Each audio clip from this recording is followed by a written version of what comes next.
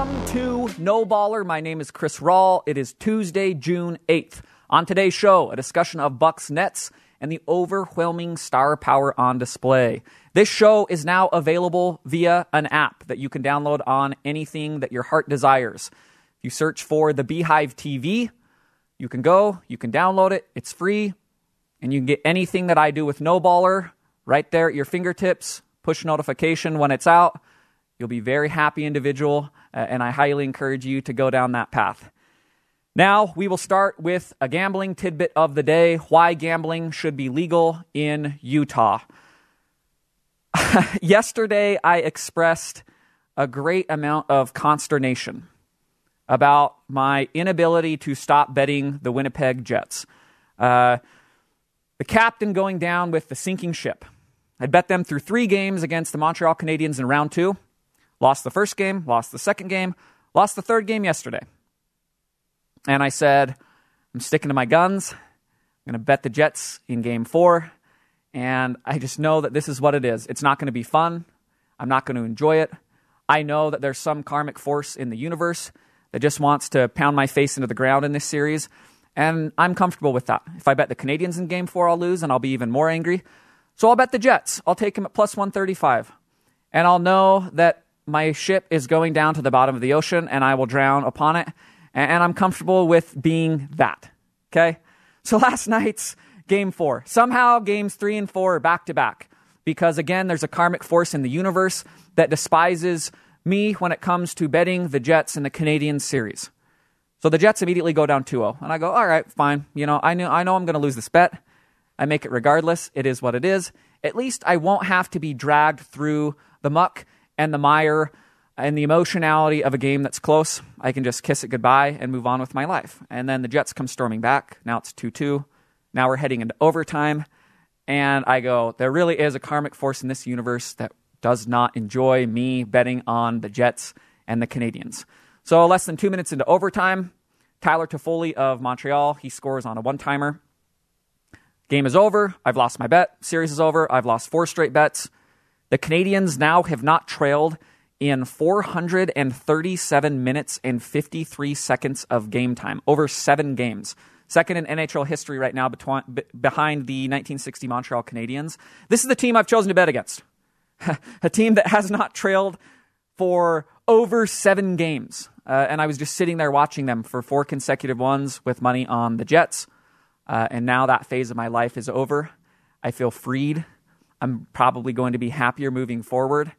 And I feel good about the state of losing 4 consecutive bets so that I could free myself from these shackles that bind. So why gambling should be legal in Utah? Because eventually, in the end, it will save you from the worst part of yourself. And now, a word from our sponsor. With your masquerading and you always Traeger invented the original wood-fired grill over 30 years ago in Mount Angel, Oregon. They continue to lead the industry as the world's #1 selling wood-fired grill, perfected by decades of mastering the craft of wood-fired cooking. You can find out more at TraegerGrills.com. We begin today's show where we left off yesterday, amongst the stars. The NBA had 2 games last night. The more entertaining game was Suns-Nuggets. Phenomenal home crowd for Phoenix in Game 1. People were just going ballistic. They seemed so happy to have playoff basketball there, meaningful games, a second-round series, all of that stuff. An incredible third-quarter blast from Phoenix where Chris Paul looks like he's been reborn and the shoulder's not as big of an issue. Devin Booker's doing his thing. DeAndre Ayton's making a star turn. They're getting contributions from all their depth pieces. Mikal Bridges played phenomenal last night. Campaign's doing stuff. Jay Crowder is banging home threes. It was a really enjoyable game. On the other side of that, you had Jokic, the MVP of the league. He's doing all the Jokic things. Michael Porter doing his stuff. Very enjoyable basketball game. And yet, that's not what we're going to talk about today.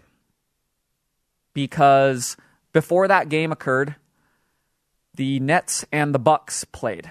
A game that was not competitive, but from a series perspective has a lot of storylines that I want to discuss for today's show. So I'm going to read something from Zach Lowe of ESPN that was written before the beginning of this Bucks-Nets series. The contrast between these juggernauts is irresistible. The big city Nets bring the blue blood big three, a number 1 and number 2 overall pick who conspired to make the Nets their fiefdom, and the number 3 pick who watched from afar before flexing his muscle to join up. All three are international superstars, commercial giants. The small market Midwestern Bucks bring their big three consisting of a little-known prospect from the Greek minor leagues picked 15th, the NBA's perennial most underrated player picked 17th, and a second-round pick who was once a throw-in to a deal centered around 2 top 10 picks named Brandon. End quote. The alignment of storylines going into this series, it was really stark, especially from a team-building perspective. This big market behemoth who cobbled together this team with overwhelming star power against the small market team that did things the quote-unquote right way because they had to, because they have no other options. And they drafted in the teens and developed these players, one who's turned into an absolute superstar in Giannis, and then others who've turned into really great pieces like Chris Middleton. And then they made the one trade, the all-in trade, that they can't get an A-lister, but they can get a really good player, and they get Drew Holiday, and now this is their team. And it's a very interesting contrast in how you arrive in a similar place, a hopeful championship contender. So it's really neat to see these two things go head-to-head. You know, it's an irresistible kind of combination. Team-building contrasts, it's always a very enjoyable watch for fans. And on top of that, when you throw in immense star power, you can't really beat the combination. Because this series, more than any series that exists in the playoffs, and probably more than any series that will exist in the playoffs, it has star power in great quantities. That enormous three of Brooklyn, Kyrie, Kevin Durant, James Harden, and Giannis Antetokounmpo on the Milwaukee end. 4 just A-plus list stars. Now, those who watched Game 1 know that one of those is gone. James Harden, who pulled his hamstring less than a minute into that game and left. He did not play Game 2 yesterday. We don't really know when he is going to return, which sucks for Brooklyn and it sucks for Harden. At the same time, this is why you pile 3 superstars onto the same team, because one injury cannot cripple you in a way that it can cripple almost every other team in the league. There's not really another team that is in a similar spot to Brooklyn. No team has 3 super-duper stars on their roster. So one's gone. Okay, well, Kevin Durant and Kyrie carry the load. That's a pretty good fallback option to have, as we're seeing through these first 2 games. Zach Lowe of ESPN, he had a great line when it comes to Brooklyn and the construct of this team and why they're throwing these 3 superstars together, especially ones that rely so heavily upon isolation. He says, that's the whole point of the Nets. If switchy playoff defenses force us into the mud of isolation basketball, well, we are the best in that mud. And it makes a lot of sense because we know that playoff offense is a little bit different from regular season offense. And it's a more isolation-heavy environment for the most part. And if you have 3 players who are as good at playing isolation basketball as anyone on planet Earth, then it seems logical to assume that you will have a very good chance of surviving the playoffs and winning a championship. And in Game 1, there was a stark contrast between the 2 teams because Brooklyn wants to play that style. It feeds into their strength. Even with Harden going out in the first minute, they go, well, yeah, we care, but we don't care because we still have Durant and Kyrie, 2 of the most gifted offensive superstars of their generation. And we're still just going to give it to them, and they're going to create an isolation, and no team is really going to be able to stop that or slow that down. That's their bet. And Milwaukee leaned into playing that style of basketball in Game 1, strangely enough, because that's not Milwaukee's strength. Milwaukee's strength is we get into the paint, we create from the inside out, and the 2 places we want to be is scoring at the rim and then feeding open 3-point shots and canning those. That's how Milwaukee was so successful throughout the regular season and how they've been successful in years past. Game 1, they lean into this isolation-heavy environment, and you're not going to beat Brooklyn doing that. It is impossible. There's no team that is equipped to go isolation versus isolation against even 2 out of the 3 stars that Brooklyn has. So Game 1, Brooklyn wins. 8 points, not as close as that score would indicate. And we come into game 2 last night, and Milwaukee's at an interesting position because there's always this adversity that pops up in the playoffs. And you always have to take a look at yourself and say, how are we continually trying to improve? What have we learned about ourselves? And this is a process that goes back to before the playoffs begins for Milwaukee. I'm going to read a quote from Tim Bontemps of ESPN to kind of help illustrate this journey.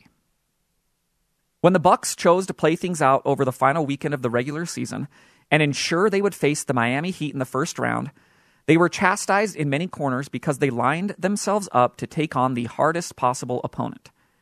How did the Bucks respond? By producing the most shocking result of the first round, sweeping the Heat, a team that more than a few people said would knock out Milwaukee for a second year in a row, and dominating the final 3 games of the series. End quote. So this fit into these neat storylines and the doing it the right way type idea. Milwaukee could have tried to avoid playing Miami in round 1, a team they lost to last year in the bubble, a team they kind of got handled in the bubble last year. They only won 1 game, outed in 5 in the second round. And instead, Milwaukee leaned into it. They said, no, we're going to play our people. And if we have to play Miami round 1, great. That's a good test for us. And they passed that test with flying colors.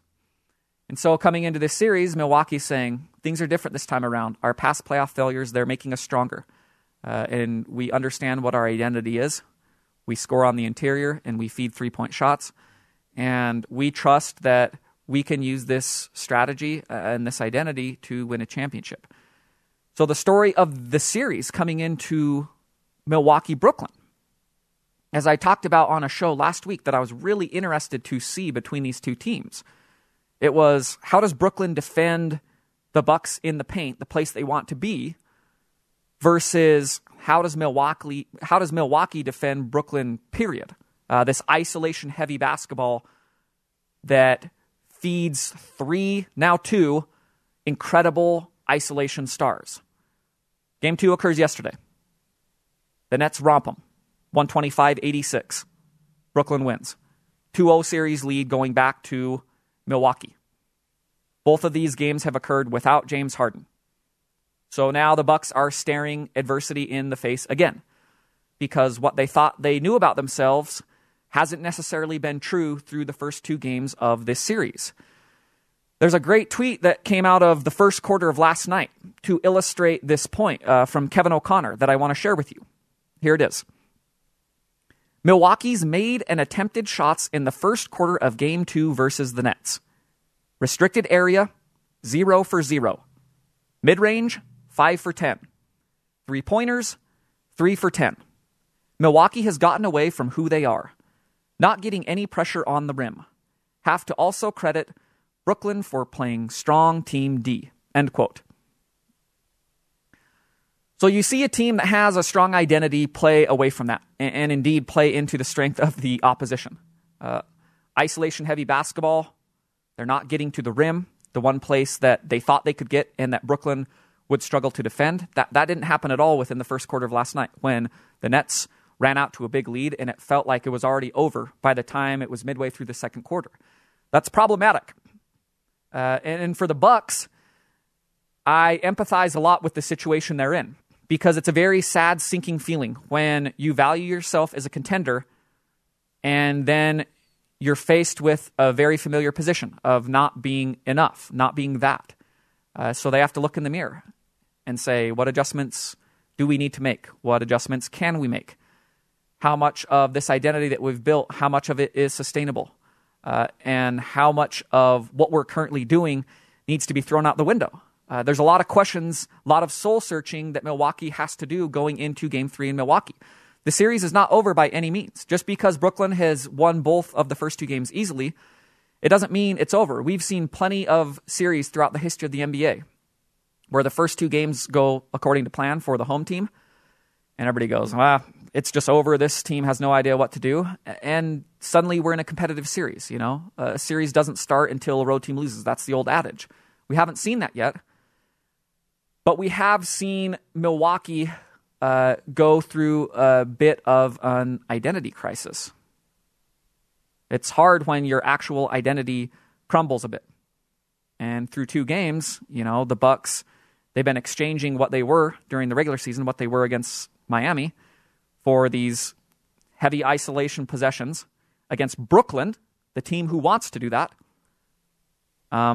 refusing to go and to get into the paint as they did in the first quarter of last night, and then missing the majority of their three-pointers, which I'll talk about later, but is also a really strong piece of the identity of the Milwaukee Bucks. So that's where Milwaukee's at. And again, the soul-searching process is occurring now. And whatever they are going to come out with in Game 3, that presumably will be their very best effort from an actual effort perspective and from a X's and O's, what do we need to change, what type of basketball do we need to play type effort. On the other side, it's the star power. It just jumps off the screen, even when it's 2 out of the 3 with Harden sitting. Because when Kevin Durant and when Kyrie Irving are coming at you with both guns drawn, I mean, there's not a lot to do. In the first quarter last night, that combination outscores the Bucks by themselves, 22-19. Again, a quarter that the Nets start creating this big gap that just stays there the rest of the game. Durant finishes the game with 32 points, 6 assists, 4 rebounds. He's 12 for 18 from the field. He's 4 for 6 from three-point land. That's a Kevin Durant performance. Gives you everything, gives you 30-plus points, and on shooting splits that you go, how are you doing this? How do you do this every single game? And it's just what we expect and what we continually get from probably the greatest scoring forward of his generation. Then Kyrie. At times the sidekick, at times the lead scorer, at times, who knows what is what with this team? That's the bonus of having so many stars on the team. Nobody's necessarily a sidekick. Nobody's necessarily the lead guy. Kyrie, he comes out with 22 points, 6 assists, 5 rebounds last night. He's 9 for 17 from the field. He's 4 for 8 from three-point land. The combination of these players, it's the epitome of another adage that great offense will always trump great defense. You saw that on display yesterday. There were certain plays that I just felt bad for the Bucks because they have great defenders. And indeed, when you look at Giannis and Chris Middleton and Jrue Holiday, you say that's about as good of a threesome as you could find to try and slow down what Brooklyn is trying to do with these gifted offensive players. And it just doesn't matter if they're cooking.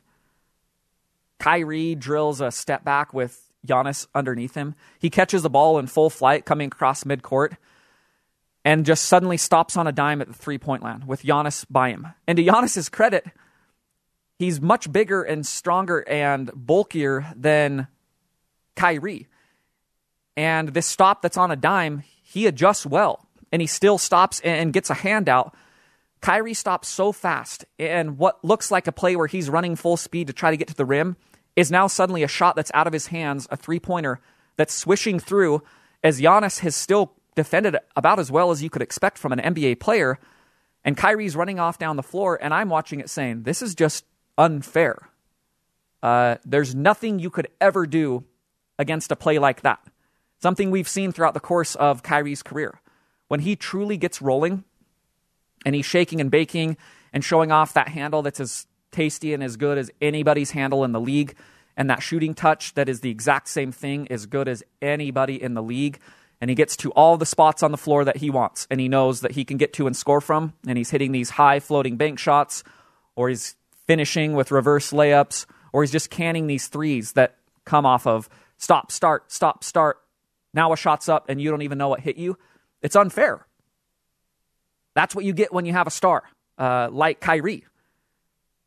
Then Durant's doing similar stuff within the same game. He's drilling jumper after jumper after jumper. He's 12 for 18 from the field, and it seemed like 10 of those field goals were just, give me the ball up top, I'm going to jab step, I'm going to make a move, I'm going to get to the elbow, I'm going to shoot a contested 18-foot jumper, and I will swish every single one. Doesn't matter if Giannis is on me, doesn't matter if Jrue Holiday's up and underneath me, it doesn't matter how good of defense you play against this. I will score, and I will score at a very efficient rate with volume.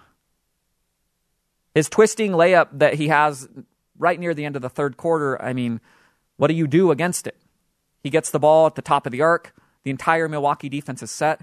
He makes a move. He's suddenly driving through 4 defenders, essentially, and wrapping his 550-foot arm from one side of the basket to the other, twisting it up off the backboard. It's in. The crowd's going crazy. Brooklyn's running away with it. They can now just bench all their starters because the fourth quarter is meaningless. This is what you get when you have star power like this. James Harden, an MVP in basketball, one of the very best players that this league has to offer, can sit, and you can still steamroll an opponent that a lot of people think is one of the very best teams in basketball because you have 2 other people that can do exactly what Harden brings to the table. Score relentlessly and create out of isolation possessions. It's really freaky to watch this team when they get rolling because one person will do something. Durant will do one of these jumpers I'm talking about, and I say, man, that's the most unstoppable offensive player in basketball. You just can't. A team with Durant, what can you do? And then the next possession, Kyrie comes down, and he stops on a dime, and a three's going through the net, and I go, yeah, that's the most unstoppable offensive player in basketball. What can you do? They can just give him the ball. And then in a game when James Harden is playing, the next possession, they come down, and James Harden is doing his halty stutter step, and he's suddenly at the rim, and he's taking a foul, and he's laying it up, and I go, that's the most unstoppable player in basketball. It's something we really haven't ever seen. This level of star power and these overlapping skill sets that somehow work in conjunction with one another. The big question when Brooklyn got pieced together, one that I had and pretty much everybody in basketball had, was how do these 3 people work when there's only one ball? 3 people who always want to have the ball. Kyrie and Durant, they've shown in the past they can play off it. Kyrie did that with LeBron and won a championship. Kevin Durant has done that with Russell Westbrook in Oklahoma City when they were a very successful team. And then he did that when he joined the Warriors and did that very successfully with Steph and Clay and Draymond. And Harden never really had to do that, though he did have to piecemeal a fit together with Chris Paul later and Russell Westbrook later. But that was more of a take your turn, I'll take mine type of offense. So when they got together, we go, there's one ball, how is this going to work? And as it turns out, it doesn't really matter when you combine this level of star power. And the fit has been, I don't want to say seamless, but it's been pretty close to that because each have understood how to work with one another in the games that they all play together, which haven't been a lot. And when one is sitting out, you just roll the ball out and say, Durant, go get me 30. Kyrie, go get me 30, and we can go from there.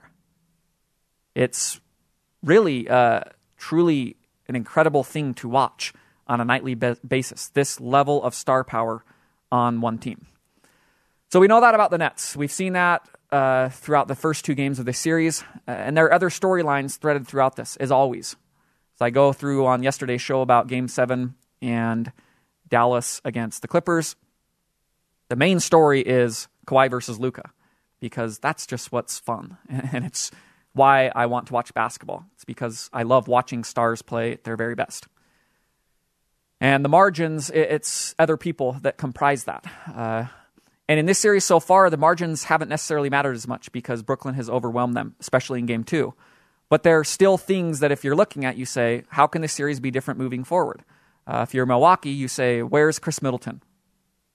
We need our second or third best player, depending on your opinion. We need him because in Game 1, he scores 13 points on 6 for 23 shooting. Not acceptable. In Game 2, he follows that up with 17 points on 7 for 20 shooting. Again, not really acceptable. He's now 13 for 43 in the series against a defense that we thought Milwaukee could exploit. And Milwaukee has to go about their business on offense in a much different manner than Brooklyn, as I've been saying. They need contributions across the board because they're not isolation heavy and they don't, at their very best, they don't want to be, despite the fact they fall into that trap through 2 games. They need contributions across the board, especially from their 3 best players. They need Giannis to lean into his strengths on offense, Middleton and Holiday to do the same, and then top that off with their depth 3-point shooting. That's been Milwaukee's formula. That's what they have not gotten so far in this series.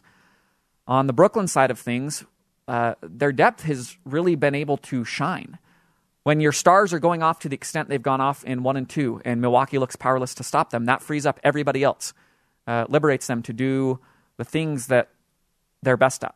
You don't need them to be a star. You don't need them to do everything on the floor. You just say, do what you're best at, and then we can try to cover up whatever you are the weakest at. That is how you survive in the playoffs. And for Brooklyn, Blake Griffin, a man who was a walking corpse 4 months ago, has somehow risen from the grave. And he's playing this integral role for the Nets. He looks rejuvenated.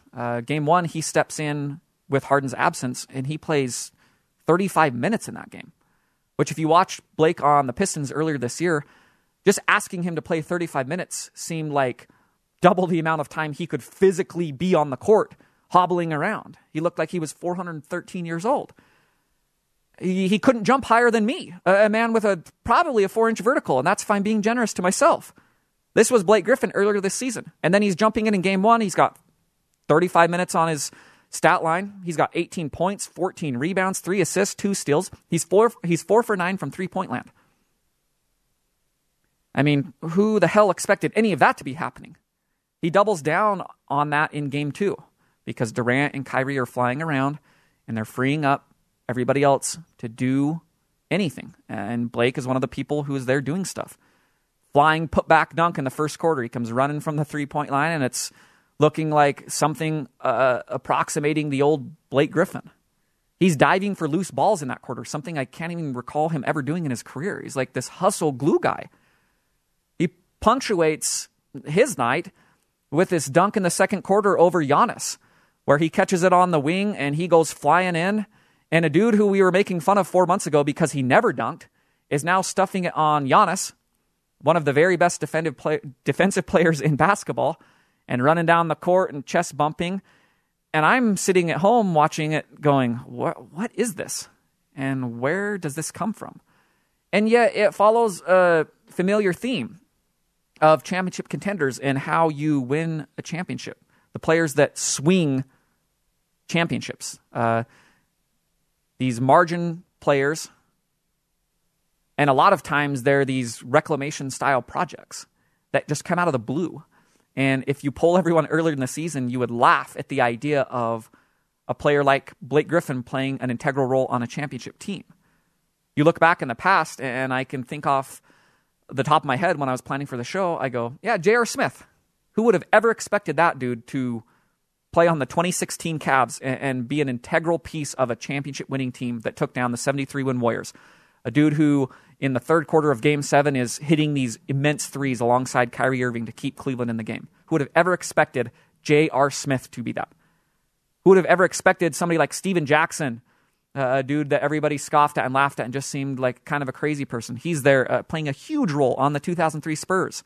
Birdman on the Miami Heat, who was a cool story when he's with the Nuggets. He's got all the tattoos and he's dunking and he's flapping around, but he just seemed like kind of a sideshow and one that you wouldn't necessarily want if you were trying to play winning basketball.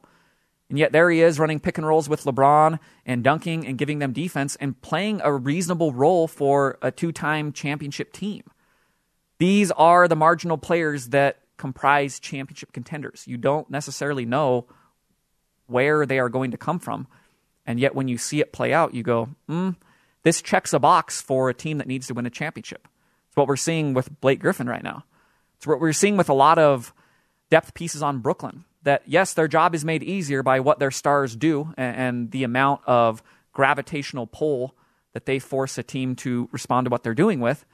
But you got a lot of pieces on Brooklyn that are doing things right now. Joe Harris is playing good basketball. Bruce Brown, Nicholas Claxton, even Mike James and Landry Shamet are doing things. You just need this style of player to fill in the gaps outside of what your stars bring to the table. And again, on Brooklyn, the gaps are much smaller, especially when they're all healthy. Because when you have Irving and Durant and Harden, there's not a lot of other things a team like that is going to need in order to win a championship. And that's really come to the forefront of the first 2 games of this series. Last but not least, as I end almost every single episode that involves me talking about a basketball game in 2021, I've gone through all of this stuff, and all of it is important, and all of it is meaningful, and all of it means something in the context of who wins and who loses. And yet in 2021, a really big piece of every game is always the three-point shooting battle. And if there's a big gap between those two things, sometimes it can be as simple as that. Despite the fact that stars are balling out and role pieces are balling out and this person's shooting terribly and this person is also shooting terribly, three-point shooting is so valuable in today's NBA that when there's a big gap between how one team performs and how the other performs, sometimes you can look at that and say, if this gap is closed, what does the game look like now moving forward? Sometimes it's as simple as that. And this could be one of those series. If you're Milwaukee and you're looking for a silver lining and you're saying, how can we be better in Game 3? How can we win and suddenly turn this into a series? Game 1, Brooklyn goes 15 for 39 from three-point land. Milwaukee, one of the better three-point shooting teams for efficiency and volume in the regular season. They go 6 for 30 in Game 1. That's 9 made threes. The gap between there, 27 points. Pretty hard to shrink that gap. Game 2, it's even worse. Brooklyn goes 21 for 42 from three-point land. 50%. Set a franchise record for three-point makes in a playoff game. Milwaukee follows up their performance in Game 1 with a similar performance. 8 for 27 from three-point land. 2 great three-point shooting nights for Brooklyn.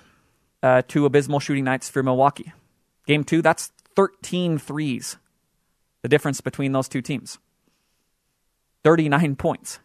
It's not as simple as just saying, well, we just need to shoot better from 3. There's a lot more things that are showing in the series for Milwaukee that they need to change, but this is a really big piece of it. This is always a big piece of every single game in today's NBA.